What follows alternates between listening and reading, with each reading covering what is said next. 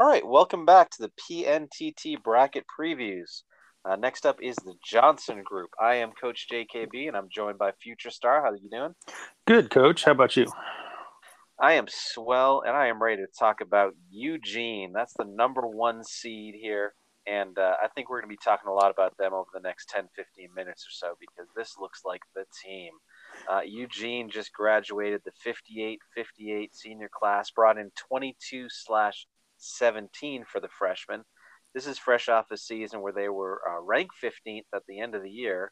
That's the fifth straight season, maybe more, that they've been able to get into the top 15.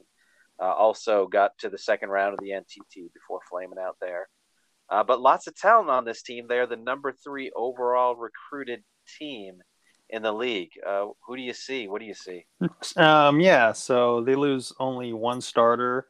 Is that right? Let me see. Yeah, they only lose one starter, 6'5" small forward Matthew Johnson, and it was the 15-18 class that they lose. They bring in 21-37. So I mean, yeah, pretty boring signing day for them. They just log on, ho hum, another top 20 class. Here we go again.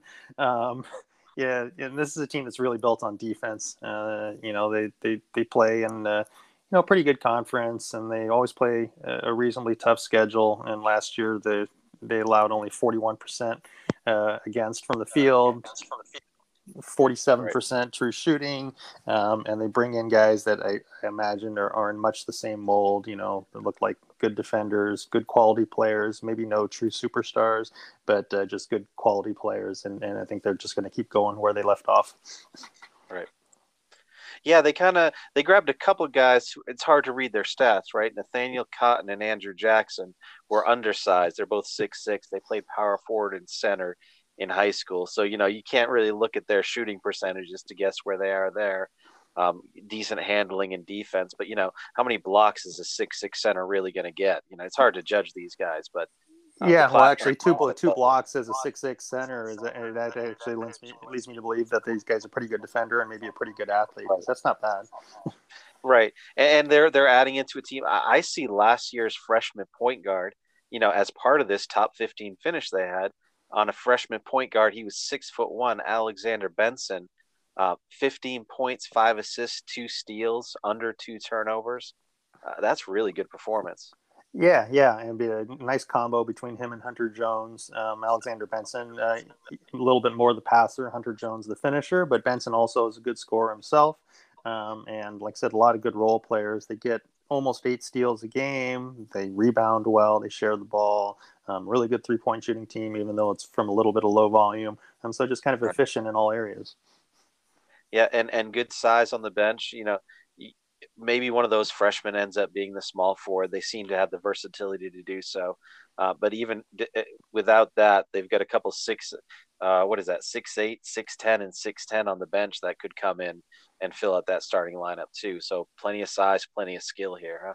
Yeah. I don't know where they want to go for small forward. I don't know if the guys that they had on the bench ideal. I don't know how he likes this coach likes it. I like a guy who could share the ball a little bit and like kind of like a hands guy at small forward. So I don't know if any of those guys fits the bill, or maybe they bring in this freshman Nathaniel Cotton who is playing out of position at power forward. He looks like a guy who's a pretty good defender. To Takes care of the ball reasonably well, can contribute a few points. So they have some options. Yeah, rich got richer kind of scenario, right? Yep, for sure. Let's slide down then. I think we know what we need to know about them. The mobile homes, or I should say Mobile, right? This is down in the south, so I don't know how to pronounce their Yeah, city. it's Mobile, but yeah, Thank obviously the name is a nice little pun. Mobile homes. Right, I love it. And that's Coach Kron 78. They graduated the 69/57 class, decent one, and brought in a 109/40 class, which sounds like it's top heavy. Right. What's happening here? Yeah, so this is a team that actually made the NTT last year. This has made the NTT 2 seasons in a row. So been on a nice little run. But they lose two starters, one kind of a glue guy, but also their starting shooting guard, Jason Holmes. He's kind of an oversized shooting guard. Um, and it's what they bring in. Like you said, the class is based on the ranking. There's got to be one guy that's significantly better than the other two, or maybe two guys significantly better than the third guy. Looking at it, guessing that those two guys or one of those two guys would be between Gregory McLean and Christian Nelson. Kind of a trend here. Two more guys who are 6'6", playing out of position at power forward. Yep. So maybe the guys that see their numbers increase when they move to another position, and one of them is definitely going into the shooting guard spot because I don't see too many other options with Yep. what they have. Yeah, and it's a funny team, right? Because the sophomore and junior classes are all triple digit ranked. Kind of doesn't look like there's anything useful coming out of there. But you get the really lopsided freshman class with probably one good player, and then the senior class is a 27/1 senior class. So this will be a real top heavy roster. Yeah, and that one is definitely Julian Moore is the Sure. guy. I mean, this guy is probably one of the best players in the league. He's a former league player of the year, three-time all league player. I mean, the offense is definitely going to go through him. He's just a dominant player, probably one of the best centers, if not the best center in the league. That's always a nice nice thing to have if you're lacking in a little bit of supporting talent. Yeah, and the rebounds are covered not only by him, but his classmate and power forward Kevin Grant also grabs 10 rebounds a game to go with 10 points at power forward. Yeah, they have a real solid front court. I mean, you're not. It's going to be tough to score on guys down low. The front court is not an issue whatsoever. So it's more of filling in, at the guard positions. I mean, even their point guard last year, Samuel Kenny, he's not your typical point guard. He's only getting 3 assists per game. Doesn't really turn the ball over, and is an okay defender. But they probably, in order to take that next step, they probably need a little help from their guard positions. So we'll see what some of these freshmen can provide. Well, speaking of guards, they're going to play some real nasty guards during this tournament. They have to go up against Clearwater, and Clearwater has Jeremiah Mitchum, who was a freshman last year, but a real good scorer and a really aggressive defender.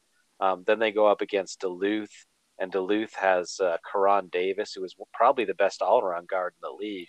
At least he's in competition for that kind of role. So they play a nasty schedule, not to mention the finisher against Eugene. So Yeah, they um, kind of drew the short end of the stick as far as out of group schedules. Yeah, usually it's the number one seed in the group that gets that tough schedule, but Mobile yeah, drew these guys, and yeah, it's not going to be. I mean, they're a good team, and I think they're going to be okay overall during the season. But I think this tournament is not going to be pleasant for them. yeah. No, so let's move along though. We're going to get to South Bend now. The South Bend Orcas with Coach Whelan. Last year they were ranked 130. This is a 3 seed who looks like they must have fallen off over the course of the season. They had a tough finish. So 10-14 last year. They graduated the 148 seniors and brought in 93-84 as freshmen. So hopefully an improvement there. Is there enough on this team to be competitive? It doesn't look like it, and it's a All right. team that's kind of been stuck in that kind of PTT RTT position the last maybe 6, 7, 8 seasons. A team that had typically been pretty successful and made a lot of NTTs early on, but they've been kind of stuck in the middle. Just basically like a 500 team. And while the guys that they bring in are probably better than the guys that leave. I don't see any real difference makers there. Maybe just like a few decent glue guys, but I don't know if it's going to make a difference overall. Yeah, they returned all 5 starters, which is nice. So at least they know what they're going to do. Maybe a team that's adjusting their lineup early in the season, they'll hold an advantage there. But Yeah, it was kind of weird the way they ran the way they ran their lineup last year. I mean, they had. This Noah Bennett is 6'1", kind of not a traditional spot. He's been a small forward all his career so far, and he yeah, gets 7 assists per game, 2.3 steals. Maybe turns the ball over a little too much, so maybe that's why they're not putting him at point guard. But I'd rather see a guy like that at point guard where he can handle the ball a little more and share it, and then maybe that would help their offensive efficiency. I don't know what you would do about that. yeah, I agree. I mean, their other guards are small, 6'3" and 6'5", but uh, you almost just as well put the 6'5" guy at small forward. Um, but you're right. We'll see how the coach plays it. The freshman class you kind of went over, not much addition. They've got at least they got a 6'9" guy who seems like he can shoot a little bit. I don't know if he's enough to crack the roster, but at least they'll have some depth there in the front court.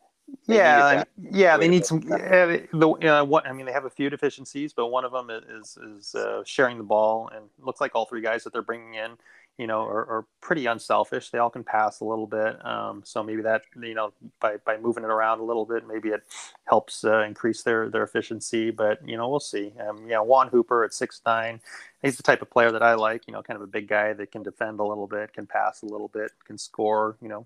Contribute. He's not, even though he's scoring 10 points a game in high school and college, probably not so much, but he's a guy who can chip in maybe 5 or 6 points a game. He's always a helpful player to have, but like I said, overall, maybe not enough to really do any damage in this group, especially.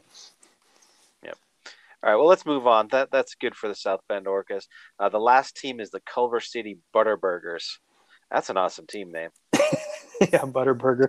Yeah. I was noticing Eugene. They play some great teams. They play the Butterburgers and the Butt Sniffers in the same Awesome. tournament. So it's like the double butt schedule.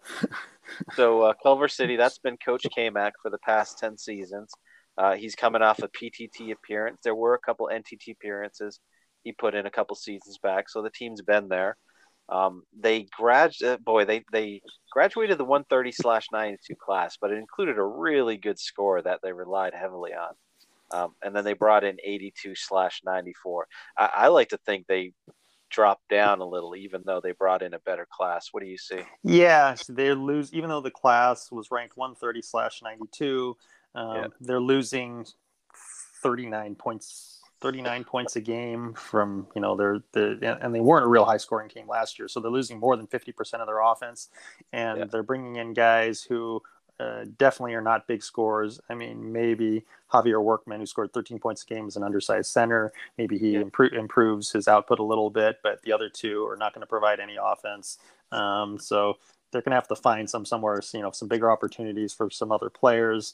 But I don't know if any of them really have the ability to do that. So I think this is a team that's really going to have to win by playing defense and maybe slowing it down, because the offense just isn't going to be there.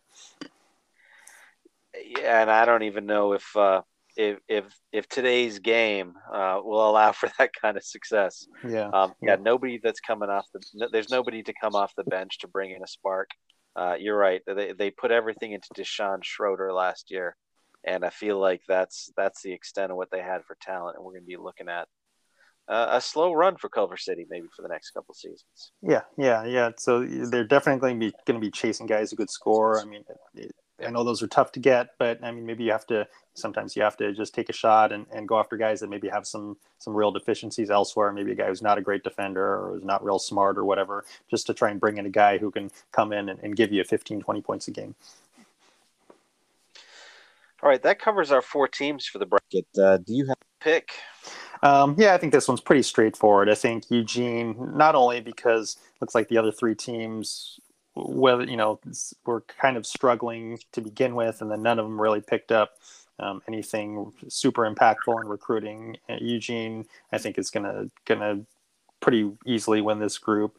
And while their out of group schedule is reasonably tough, I think the other teams are going to have an even harder time. So I think Eugene's a pretty safe pick here.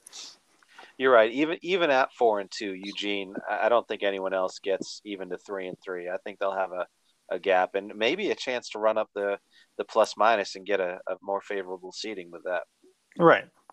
Yeah, especially if they can run it up and get that point differential up there, which I think with what they have, I think that's they're going to be able to hold teams pretty on defense to maybe 60 points a game or something like that with this group. So I think they're going to have a nice point differential at the end of the tournament.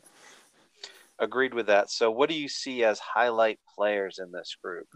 Well, for starters with Eugene, just that dynamic guard group of Benson and Jones. I think these guys, they put up about 35 points between them last season. And I think that's only going to get better. With a year under their belt, I think they're really poised to take off. So I'll be real excited to see what kind of numbers they put up in this tournament.